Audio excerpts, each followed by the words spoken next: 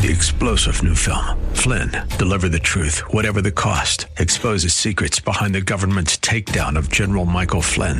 Flynn knew what the intel world had been up to. He ordered the first audit of the use of contractors. This set off alarm bells. He told the truth. He was the most dangerous person for Donald Trump to hire. They had to get rid of Flynn.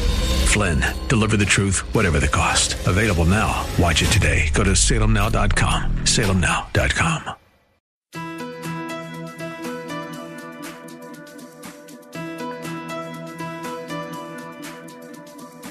It's time to sit back, relax, and listen to Conversations with Joan. Conversations with Joan will inspire, motivate, and empower you. Live your best life now. Listen, learn, think, and decide. And now, here's your host, Joan Herman.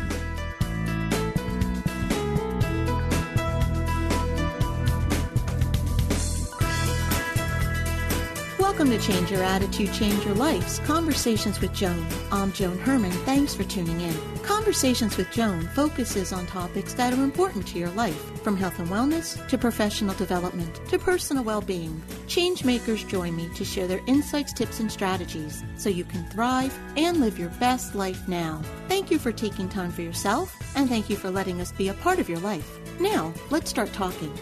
Today's guest, Guy Finley, believes that we can use the wisdom of the world's great spiritual masters to not only weather the difficulties we experience, but to actually come out stronger on the other side. According to Guy, hidden within each of us lives a greatness with the power to transform us into more awake, kind, and compassionate people. Guy is an internationally renowned spiritual teacher and best-selling author. He is the founder and director of the Life of Learning Foundation. Welcome, Guy. Thank you so much for joining us.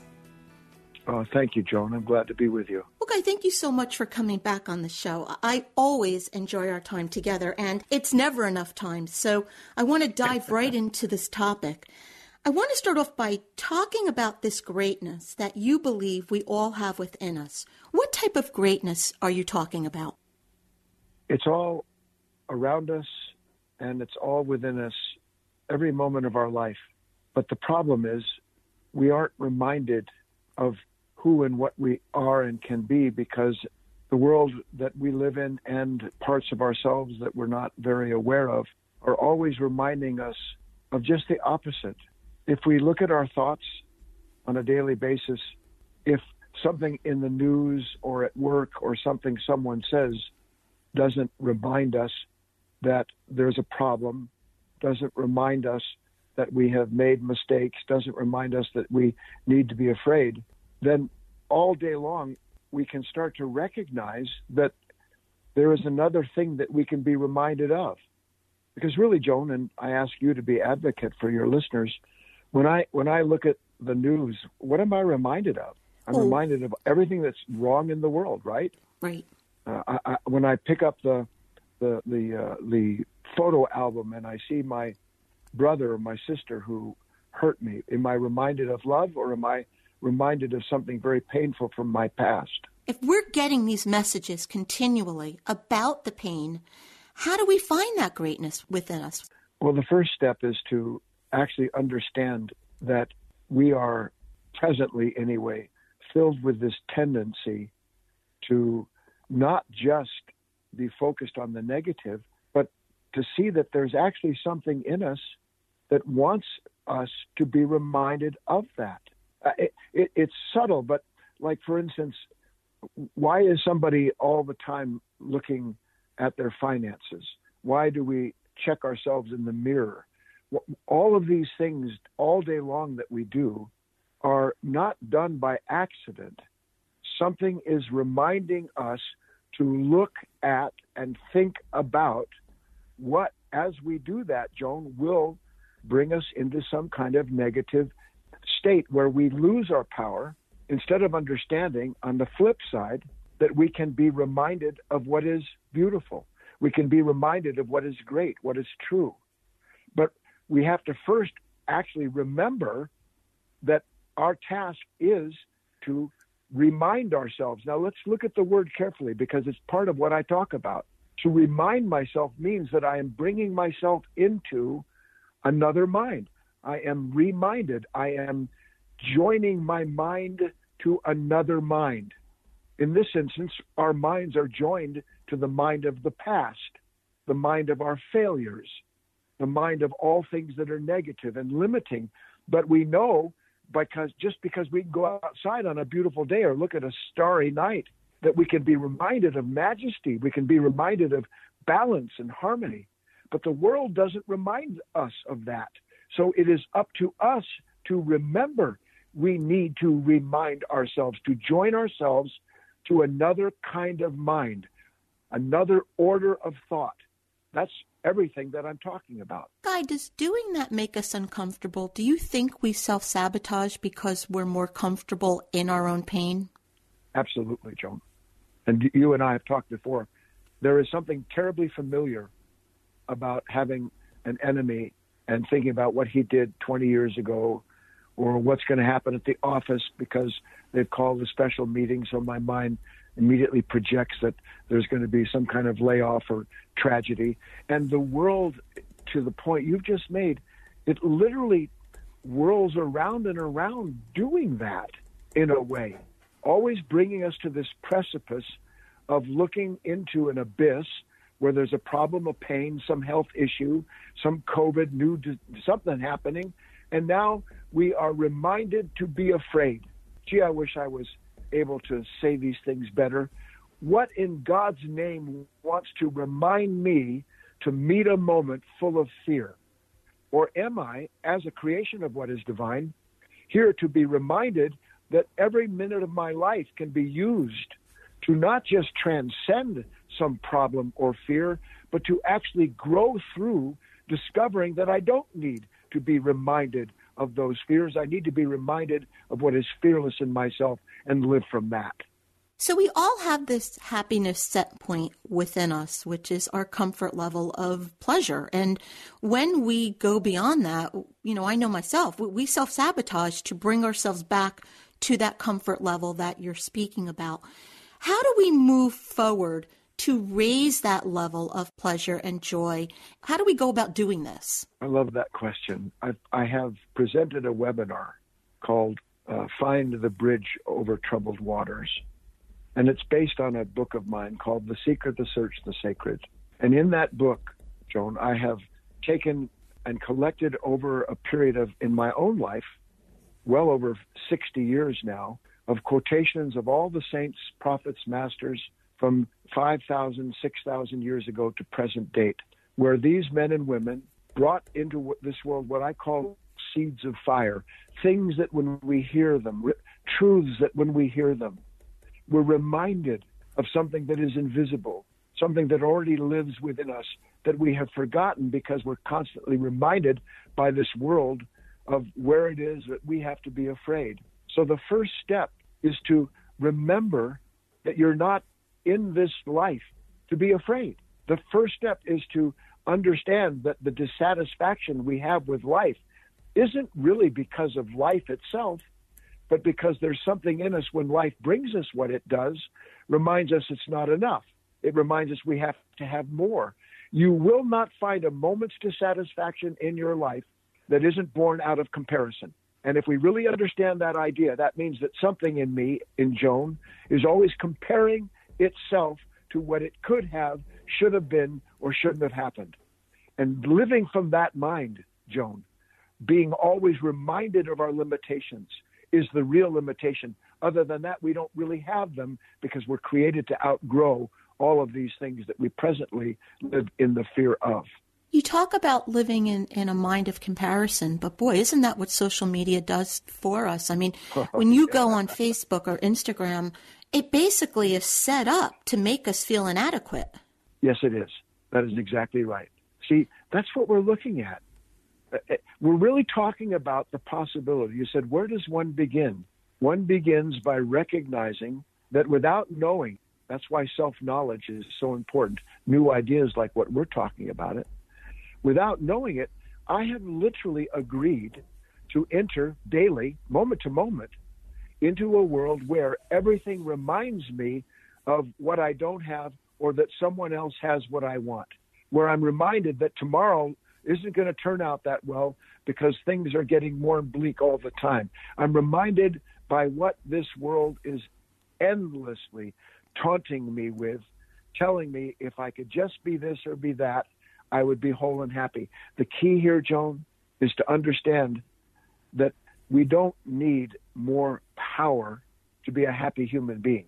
We don't need more possessions. What we need is to wake up and begin to drop, let go of what is making us feel powerless. That's what you just described. That's what this journey is about. Letting go of all the things that we constantly turn to, that as we do, remind us, you know what, guy, you're not enough. You're not going to make it. You don't understand.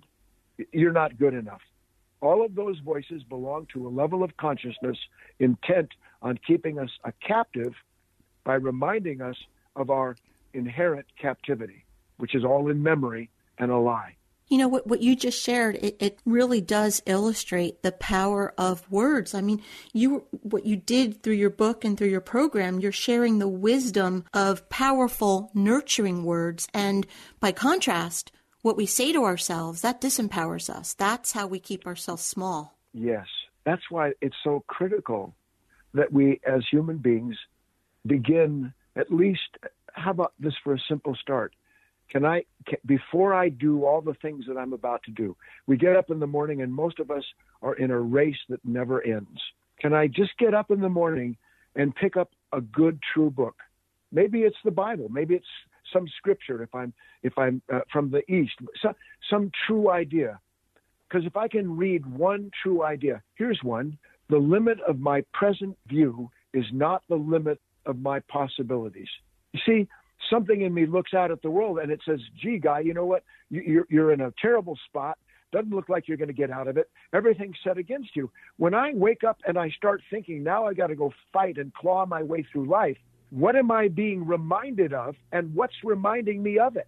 But if I can pick up a true book, listen to something that's true, something that's beautiful, spend a moment in nature, I can be reminded in that moment that there is a greatness that I do not have to create. Rather, I just have to remind myself of and then begin to live that life. So that self-awareness, reminding ourselves, all of that creates the seeds then that builds the fire of moving forward, of our life, of living an empowered, strong, loving, beautiful life. Yes. Again, we need this knowledge. You know, the Masters golf tournament, maybe you like ballet or you watch the Olympics, or there's someone that you just love to hear them sing. When we're moved by another human being's mastery of something, the reason we're moved by it is because we're reminded in that moment that we ourselves have that in us already, or we wouldn't be drawn to it. We wouldn't long to participate in that broader set of powers, though we may not have the physical mastery or the power that that person does. Still, we have that character. It is divine in nature. And when we see it and we feel it, we're reminded that it belongs to us and we belong to it. So that then we begin to remind ourselves of what is noble. We're reminded of what is good and true. You read a book like Viktor Frankl's In Search of Meaning. Mm-hmm. Here's a man thrown into a Nazi camp and in the worst possible circumstances, but he is reminded there of what is noble and good and true. And he changes the life of everyone around him because instead of being reminded by his circumstances of the misery and the hatred in humanity, he's reminded of the possibility of compassion. He's reminded of the possibility of transcending conditions by aligning ourselves with another order of mind that is already in us, or we wouldn't be able to talk about it. This is what we're describing here, Joan. That's what this work that I'm doing and this webinar that I just gave is all about. So, Guy, taking these possibilities out into the world, we've really, all of us, we've been going through some very challenging times, and the world seems to be divided. So what is our responsibility, each one of us, to make this a better world? Our responsibility is every moment of our life that we can remember to do so, to place ourselves as best we're able to do in line with those thoughts and feelings that are noble in basis, true in aspiration, and perfecting in terms of allowing us to produce from those thoughts and feelings the actions that we know are best. I'll say it simply now. Do what's right. Do the right thing. I mean, let's say you get up in the morning, Joan, and most of us do, and our minds are filled with all the stuff we have to get done, all the lingering problems, everything we're still hoping to achieve. We're filled in those moments with a mind that is caught in an endless, hopeless, futile, according to Ecclesiastes, attempt to produce something that is going to finally bring us peace. We don't produce peace, we begin with it. If we can just understand something as simple as that, and that if I don't start in peace, it doesn't matter where I go, because I'm going to wind up with where I start. And if I'm anxious and afraid and I start there, that's the seed of the moment. Take one right thought, one right feeling, one true wish, and make that the seed of the moment, and then plant it, and then work at it, till it, nourish it, and watch it grow into something that brings you the nobility and the freedom that your heart of hearts longs for. So shifting from a me to a we mentality, we create a ripple effect that goes out into the world. And, it's one small act, one small thought, but it really does magnify, and it can change the world. I love that. That's so critical to understand. It's not my anxiety. It's not Joan's anger. It's not any listener's fear. These negative energies are part of a level of consciousness that we all live in and from without even knowing that we're born into it. We are literally born into a world that, as we begin to mature, starts to remind us that in order to be successful, we have to achieve X, Y, and Z. And then as we don't achieve X, Y, and Z, or we miss the mark, we're reminded that we're a failure.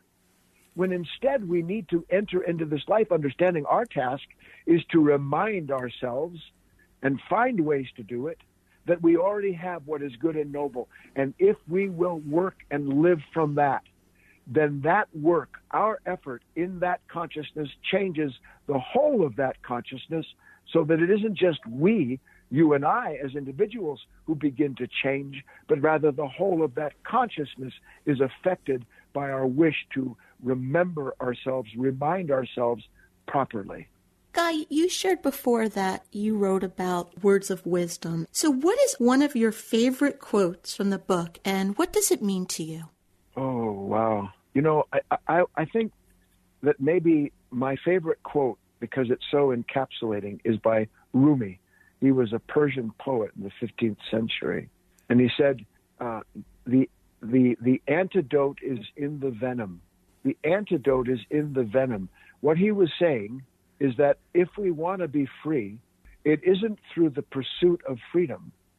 It is by discovering where it is that we are being reminded, self-reminded, world-reminded, that we are, in fact, in need of freeing ourselves, that we must do something to change the world we see instead of changing the way we see the world. That's what the real work is. If we change the way we see the world, then everything about the world we experience changes. It is an inside job. That's what it means. When we remind ourselves that letting go, being true, finding love is an inside job, then we are on the path to not just making our lives more profitable, but everyone we meet in the same way. And that's it right there, Guy, because we look to the external to fulfill us. And like you're saying, it is an inside job. That's the message. And look, again, when I wake up, when I look out at the world and I'm thinking about what I have to get done, I'm actually looking outside of myself. This is a very powerful idea. Our thoughts are actually outside of who we are. And they're not even our thoughts. Right. Because when I look at the thought that I'm not worthwhile, I don't have value unless I achieve certain things, then the value of my life depends upon someone else saying, you've done good, you're a good person. But if I realize that instead of looking outside of myself and trying to make the world that I see conform to what I want it to do, to remember to remind myself the real world is not outside of myself. The real world is the world within me that is capable of seeing what a fool's errand it is to try to prove that I'm worthwhile by having others agree that I am. That is the definition of resentment and fear. The definition of greatness is understanding that greatness already lives within us and to seek it nowhere else. Guy, you mentioned your program, Bridge Over Troubled Waters. Where can our listeners go to access that on demand? Go to guyfinley.org/bridge. Guy Finley, GUYFINLEY.org/bridge. Guy, in about 30 seconds or less, what's the takeaway? The takeaway is that there is not another human being on this planet who can do or be what you are meant to do or be. But in order to fulfill your purpose, you must discover what you are. When you know the truth about yourself, you know the truth of everything that you will ever need to know about how to be a successful, content, contributing human being. Guy, thank you so much for joining us. As always, I have enjoyed speaking with you, and I look forward to when you'll come back. It's always great speaking with you, Joan. Thank you always for this opportunity. This is Conversations with Joan. Stay with us. We'll be right back.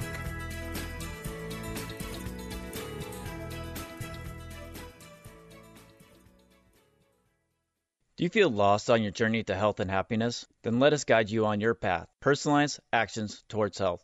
Your path is a series of choices you act on every day. We guide you on a personalized journey of dietary, exercise, genetic, supplement, and lifestyle choices that lead you to optimal health and happiness. Often taking the road less traveled leads to liberation. Your path is personal. Your journey, like you, is unique. Take action today. Head to bestpathforme.com. Again, that's bestpathforme.com.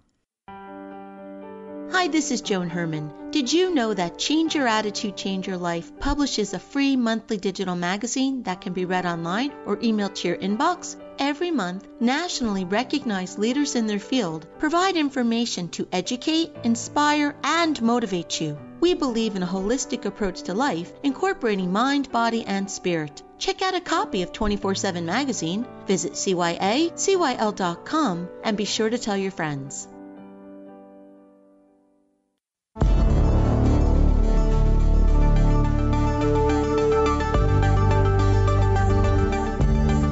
It's time for To Your Health. Joining us today is Eileen Lashinsky, the founder and creator of Find Body Freedom, a program developed for women who want to change their relationship with their bodies. For over 3 decades, Eileen battled with her own issues with body image, weight, and her relationship with food. After trying every diet on the market, she realized that the answers to her struggles were right inside her body. Since then, Eileen has been working with women to guide them to discover their own innate body wisdom and to find body freedom. Welcome, Eileen. Thank you so much for joining us. I'm so glad to be back, Joan. Thank you. So, Eileen, in your work, you talk a lot about the need for a culture shift.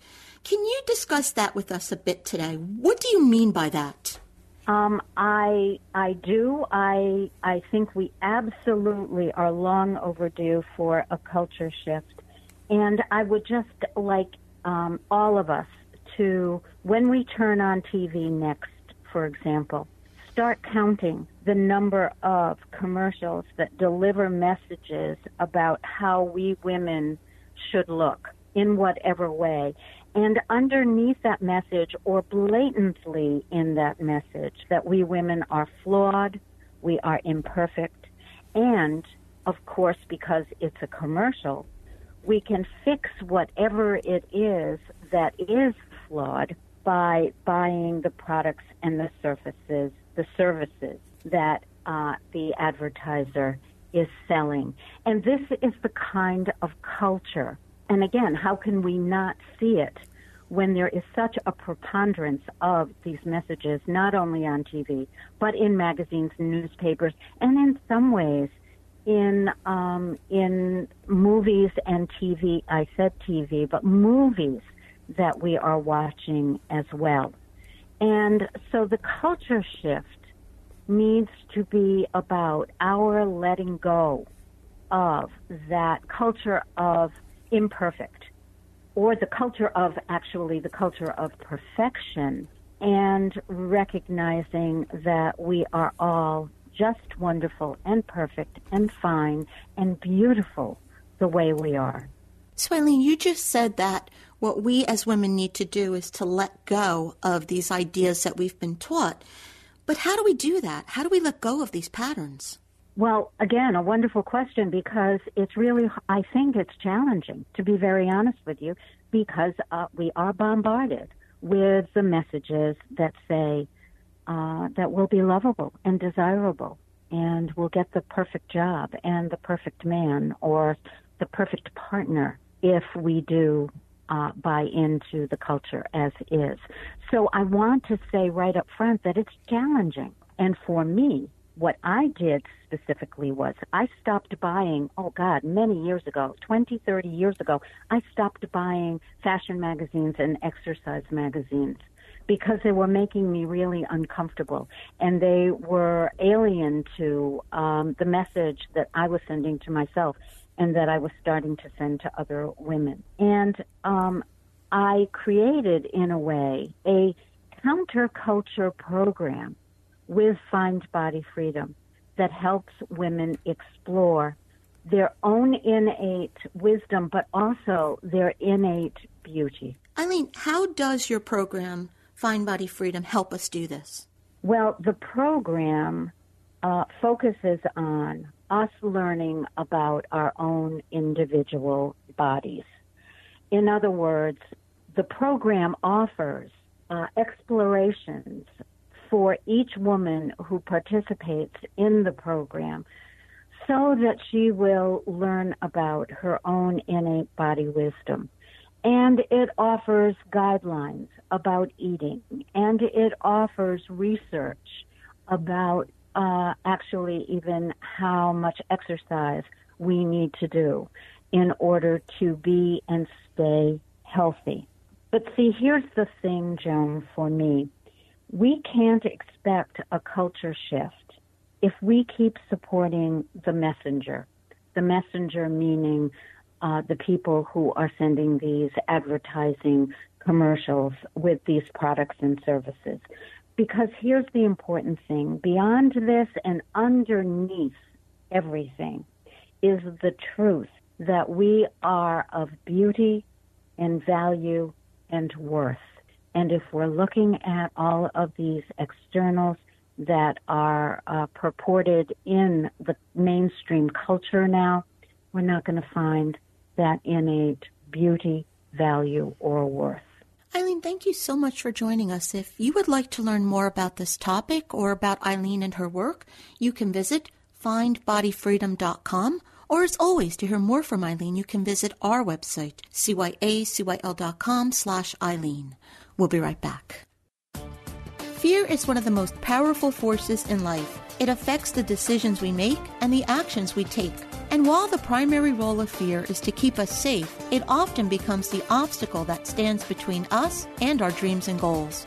Hi, this is Joan Herman, here with a lesson learned while earning my PhD in life. You can allow fear to stop you from taking action, or you can face, challenge, and overcome it. There are rational fears, the ones that are based in reality, such as encountering a bear while on a hike in the woods, and there are irrational fears that keep us stuck. These are the stories we tell ourselves about outcomes we believe will happen, with no factual basis. They usually begin in childhood and remain with us until something is changed. These can be labeled destructive fears. While it's not always easy to recognize our fears and how they keep us stuck, here are a few clues that experts say may help us determine if our life is guided by fear rather than joyful freedom.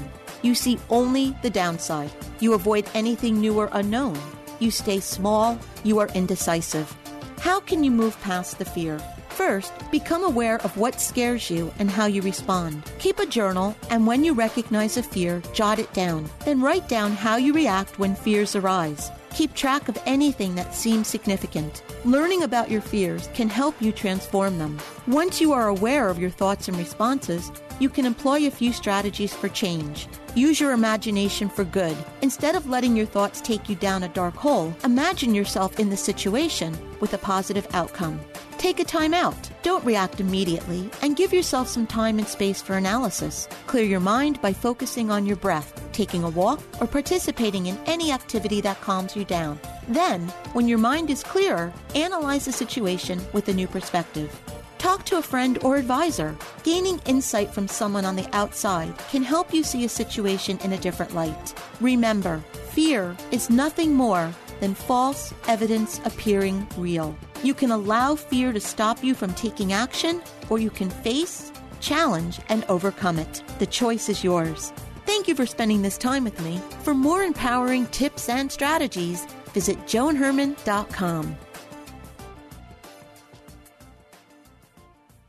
This is WNYM, Hackensack, New Jersey, New York City.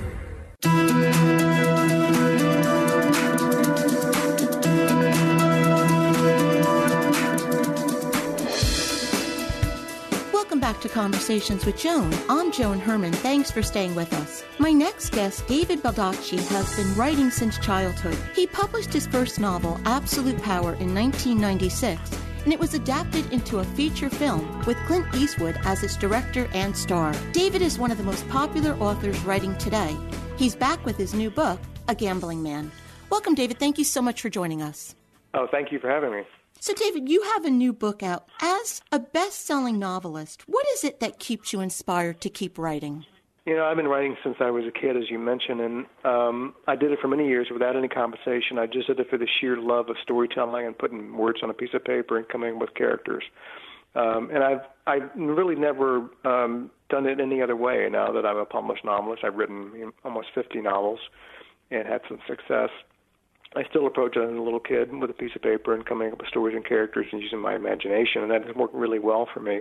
I think if I stopped and thought, you're sort of a mini conglomerate, you got all these people's livelihoods depending on you turning out books every year, blah, blah, blah, that I'd sort of be paralyzed and wouldn't be able to write a single word. Mm-hmm. So for me, I'm just an 8-year-old kid sitting in a room with a piece of paper and an idea. David, do you think that's why you've been able to write all these books, because you approach it like a little kid? Absolutely. I think there's no doubt about that at all. I mean, I know a lot of writers who consider it a job, and they do their 2,000 words a day or 5 pages a day, and that's fine. That works for them. But for me, I need to have that idea that this is sort of a creative process. There's no rhyme or reason. There's no set way to do it. There's no formula. You're just, one person with one imagination trying to tell interesting stories that other people will find entertaining and informative. And I've always approached my work that way. I found that if I write about things that fascinate me, I can write them in a way that will fascinate other people. So picking my subject is very important. I think so many people who aspire to be writers, they chase trends. They want to write the next Da Vinci Code or the next Jurassic Park or the next David Baldacci because they think it's going to sell. The problem is they're not interested in the subject, and that's reflected in their prose and their plots and their characters, and it ends up in a sludge pile. So if you really do want to write, find about something that you're passionate about, fascinated by, want to learn a lot about, and all of a sudden your plotting, your characters, and your storytelling and your sentence structures are just much better, and you're going to get out of that sludge pile. So I try to pick my subjects very carefully. Where do you get your story ideas? Are any of them based on people that you know? I have walked through my life thinking that everybody I meet, everything I see is potential material for a story, and that's just the way I've always approached it. People say, where do you get your ideas? I said, I wake up every day and I walk out the door. I don't stare at my smartphone. I don't, endlessly text and tweet and all that stuff. I go out and I watch people. I talk to people. I see things. I observe things. And, I see two people talking. I wonder what they're talking about. I see one of them leave and walk around the corner. I wonder what's going to happen to him. I see a bus go by, and I wonder who's on it and where they're going. It's just about asking yourself questions about ordinary things, observations you make in life, and then you sprinkle a little imagination into it, and all of a sudden you have a story that might be interesting to people. You make the ordinary extraordinary. So for me, it's just like I wake up every day and I walk out the door. Have you ever had someone come up to you and say, hey, wait a minute, that character looks a little bit like me? All the time, and I always say, you're absolutely right. It was totally based on you. The last thing they want to hear is, you're not in the book. I'm really, really sorry. And I reserve that just for people that I don't really like at all, and I just lay that zinger on them. So you have a lot of people walking around angry at you all the time. That's right. Such is life. What can I do? So, David, tell us about your new book, A Gambling Man. This is the second novel in the Aloysius Archer series. It's set in 1949, so, sort of historical fiction. It's crime noir, kind of like, The Big Sleep in Chinatown. And there's a guy named Aloysius Archer. He's an ex-World War II vet. He's only 27, but he's lived a lot of life already. He's been in prison for a few years for a crime that, as he says, he was guilty of being stupid. And now he wants something to do with his life. Interesting. He wants to be a private investigator, a gumshoe, or shamus. So he's heading to California to learn under the tutelage of a legendary PI named Willie Dash. And along the way in Reno, he meets a woman named Liberty Callahan, who's a showgirl. She wants to be an actress, so she joins him in his journey to California. Eventually, she wants to go to Hollywood. And he also picks up, by sort of a circuitous series of events, a 1939 Delahaye car, a French-made car. It's blood red, convertible, one of the most beautiful cars in the world. It's a real car. And they drive in that together over the mountains to California. Along the way, they have a very traumatic event that sort of bonds them together. And he gets to California, and he starts working for Willie Dash, and they're involved immediately in a case involving blackmail and murder. So he really hits the ground running. So I finished the book last night, and I have to tell you, it is a wonderful read. And, David, before we run out of time, I have two things I want to ask you. The first is, you gave authors a bit of advice about how to approach writing a story. But what about the process? What advice do you offer for someone to actually perhaps get an agent and get a book deal? So here's the thing. When I was trying to get my first book represented by an agent, I would go to the bookstore, and anytime I ever heard about a first-time novelist hitting it really big, I'd go to the bookstore and look in the acknowledgments, and they always thank their agent in the acknowledgments. And that told me two things about the agent. One, they accepted first-time novelists. Some don't. Some only represent novelists who've already established. And two, that agent had the wherewithal to get the first-time novelists through the gauntlet of publishing. So I got a series of names of agents, and I sent my manuscript up to 7 of them. And I said, I'm David Baldacci. I'm a lawyer in Washington. This book is about the president, a burglar, a cover-up. And I guarantee if you read the first page, you won't stop until you read the last page. Sincerely, me. And I did that for a couple of reasons. One, I thought if I exuded confidence in my material, they would feel confident in my material. And secondly, I figured that throwing that gauntlet down, I figured all of them would read the book so they could call me up and tell me that I sucked, that I wasn't any good at all. So 6 of the 7 called me back and said, we'd love to be your agent. The 7th one, who passed on it, I met him years later at some book event. He came over to me and he said, first, congratulations on what has been an astounding career. Secondly, I just wanted to tell you, you're the biggest effing mistake I've ever made in my whole career. And I said, no, I'm not. I said, at that point in time, you didn't connect with the material. That's your job. If it didn't feel right, you passed on it. That's exactly what you should have done. And so I picked an agent. He's still my agent to this day. He's a great friend and great counselor. So I would tell people, be as imaginative in seeking out how you're going to get your book out there to agents and publishers as you are in crafting the stories. Be on the lookout for any advantage, whether it be finding names of agents through the way I just mentioned, or networking with friends who might know a published author or might know an agent. Somebody knows somebody knows somebody. And that works well, I think. But be smart about it. Read a lot about the industry. Know what you're getting into. Don't go in and know nothing about publishing. It's a complicated world. And the more you know about it, the better you can manage your own career. And finally, David, you have a foundation that supports adult and family literacy. Can you tell us a little bit about that? Yeah, the Wish You Well Foundation, my wife and I founded it about 20 years ago. Our primary purpose is to fund literacy organizations and programs across the country. We've done programs in pretty much all 50 states and counting. We get 5,000 or 6,000 applications a year requesting money. Last year during the pandemic, we gave out more money and funded more programs than any other time in our history for obvious reasons. I think the pandemic has exposed that we are a have and have-not country. We have people who, are at the low end of the wage scale. They were the ones who had to go to work, couldn't work remotely, got sick, lost everything, or else they were the first fired and the last ones to come back. And kids across the country, not every place has broadband. Not every child has a laptop at home, so they were left behind as well. So our job is to make sure that every person in this country has the ability to read at a high level. If we succeed in doing that, we will make this world a much better place for everyone, guaranteed. The book is The Gambling Man. If you'd like to get more information about David and his work, you can visit davidbaldacci.com. David, thank you so much for joining us. Thank you. This is Conversations with Joan. Stay with us. We'll be right back.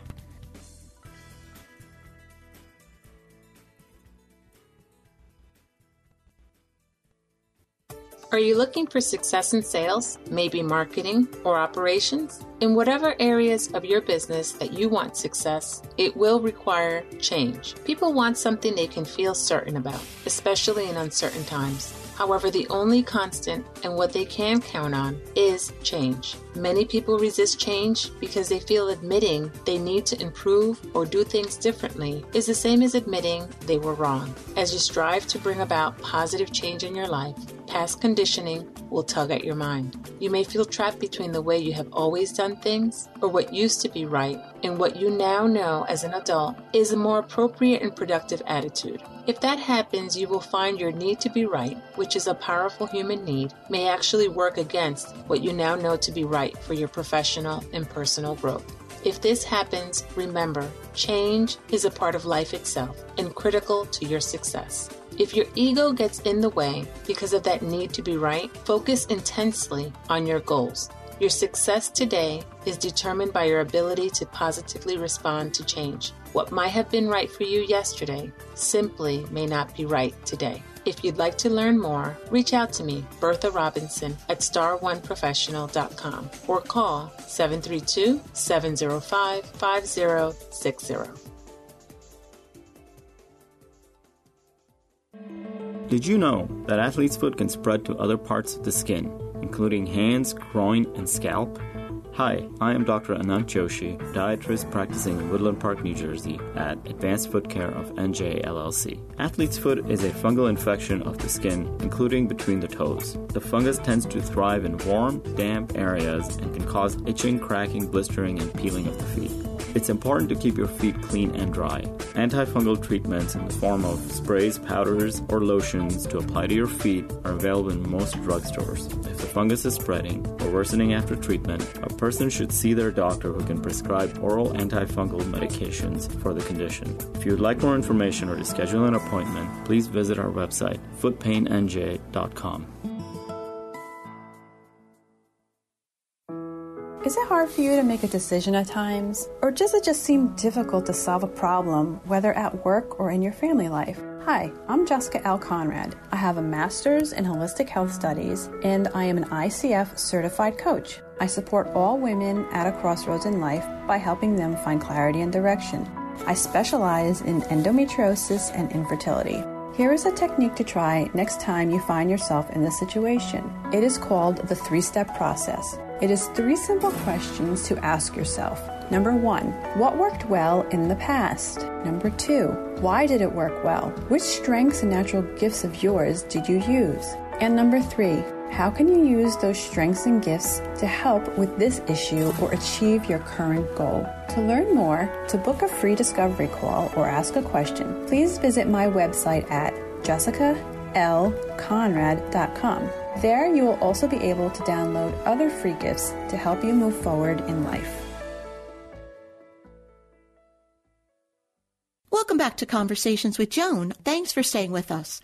Our next guest, Clelia Pergola, is the Chief Operating Officer of the New Jersey Elder Law Center at Goldberg Law Group. In that role, it is her mission to support caregivers in order to help them rise above the frustrating and emotional responsibilities they have in their families. She is here today to discuss advocating for caregivers. Welcome, Clelia. Thank you so much for joining us. Thank you for having me. So, Clelia, I know that it is very important to you personally to be an advocate for caregivers. Why do you feel that it's so important to advocate for those who take care of others? So I was a caregiver for 6 years for my grandparents. My grandfather died suddenly with cancer, but left my grandmother behind. And she went through a slow decline, like I said, 6 years. So I went through the entire elder care journey with them, and from hospice to nursing homes to spending down assets and selling my childhood home. And it was one of the most difficult times in my life. And I was trying also to build my own life. I was getting married. I bought a house. I had my first child, and then I ended up having my second. So I know personally firsthand how difficult it is to watch the person that was so strong and took care of you, now you having a role reversal and having to now take care of them. I know a number of people who are going through a situation like you just described right now. They're caregivers. And the one thing that they say to me the most often is that they feel like they're not heard, like they don't have a voice. So do you think that, a person who's in that role, do you think that they are often not being heard? Absolutely. I think that it's for anybody that's gone through any sort of struggle, you feel like you're not being heard because you're struggling and you have so many things that are going on in your life. And it's almost like you don't want to waste the time because it's so difficult and frustrating. So I think when, caregivers voice their opinion, they want to voice it to people that understand and can help them. And sometimes caregivers don't even want to ask for the help. It's just an unspoken responsibility that they have, and they don't lean on others. So I think part of my job is to empower caregivers to speak up in the first place. So you just mentioned the importance of asking for help. Are there any other strategies that you can share that can empower a caregiver so they remain physically and emotionally strong? I would say to just surrounding yourself with the right people, not only surrounding yourself by the right people, but find something in your life that helps you. And whether that may be exercising, or we hear it all the time, right? Just spend some time on yourself. Caregivers don't do that enough at all. And, I like podcasts. So I listen to motivational podcasts like Oprah and you, Joan. So if you could find something that gives you some balance and gives you an outlet and bring some positivity to your life, you'll find that it gives so much more back, even if you spend that 5 or 10 minutes out of your day doing that. Clelia, how important is it for a caregiver to be educated, to reach out to someone like you for professional guidance? It's so important. I can't stress it enough to reach out to professional help. If you don't find professional help, what happens is you become very reactive. For instance, someone falls and, they break their arm. They go to the hospital. The hospital treats the arm, maybe finds something else. But after, they'll discharge you to a rehab. Rehab will then start having a conversation with you on what the next steps are from their perspective. And then they start, well, maybe mom can't come home. And, maybe this is going to be more of a recurring situation. And so you become very reactive to the situation, whereas if you have professionals there to help you, it becomes more of a proactive planning situation. Like, okay, we've had this discussion before, and this is what was discussed. And you know pretty much what you're going to do as a family. Clelia, thank you so much for joining us. You've been doing this for quite some time, and you've seen a lot of challenges that family members face. So if our listeners would like to learn more information about Clelia and her work, you can visit CleliaPergola.com. Or as always, to hear more from Clelia, you can visit our website, cyacyl.com/Clelia. Do you believe that there can be a silver lining from tragedy and that blessings come in disguise? Hi, this is Joan Herman here with a lesson learned while earning my PhD in life. Your attitude determines how you view a situation and how you move through it. A tragedy is defined as an event causing great suffering, destruction, and distress. We understand the meaning of those words. However, I believe the important component is how we view the situation. What may be a tragedy to one person is nothing more than a bump in the road to another. And while we can agree that events such as death, divorce, or job loss create less than desirable circumstances, Each can be viewed and handled differently from one person to the next. The key is that person's outlook. There are people who see the glass half full in all situations, and others who see it as half empty. We have a choice about how we view what occurs in our life, and that choice determines how we will transition through a tragic experience. So, how can you get through a tragedy? Recognize that you have a choice in the situation. We often believe that we are a victim of circumstance and that this will be our lot in life. We think that we will never recover. The key to moving on is to know that you have the power to change the situation. No matter how devastating the circumstance, you have the power to get through it. You are not a victim. The choice is yours. Never suppress your feelings. Hurt, sadness, and grief are all normal emotions and they should be felt. The problem occurs when you allow yourself to stay stuck, when you assume the role of victim. Get help if you cannot do it by yourself. Read books and seek information that can help you get your head in the game. Reach out to friends and loved ones. Isolation can make the situation worse. And seek professional assistance if you're overwhelmed, depressed, or have suicidal thoughts. Remember, you're not alone and you have a choice. How we experience our life comes from how we view what we experience. As Dr. Wayne Dyer said, when we change the way we look at things, the things we look at change. Thanks for spending this time with me. For more inspiration and empowering tools, visit joanherman.com.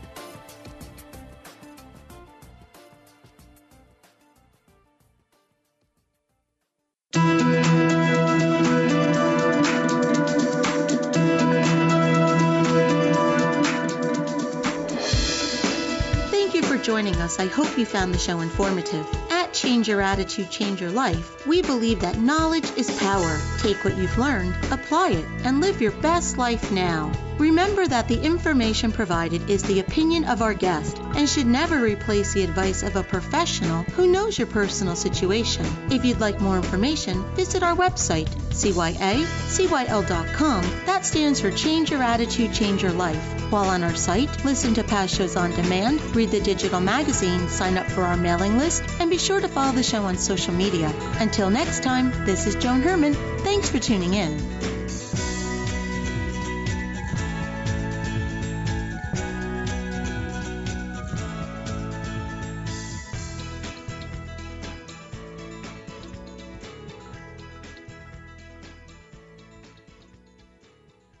The preceding pre-recorded program sponsored by Maximilian Communications, LLC.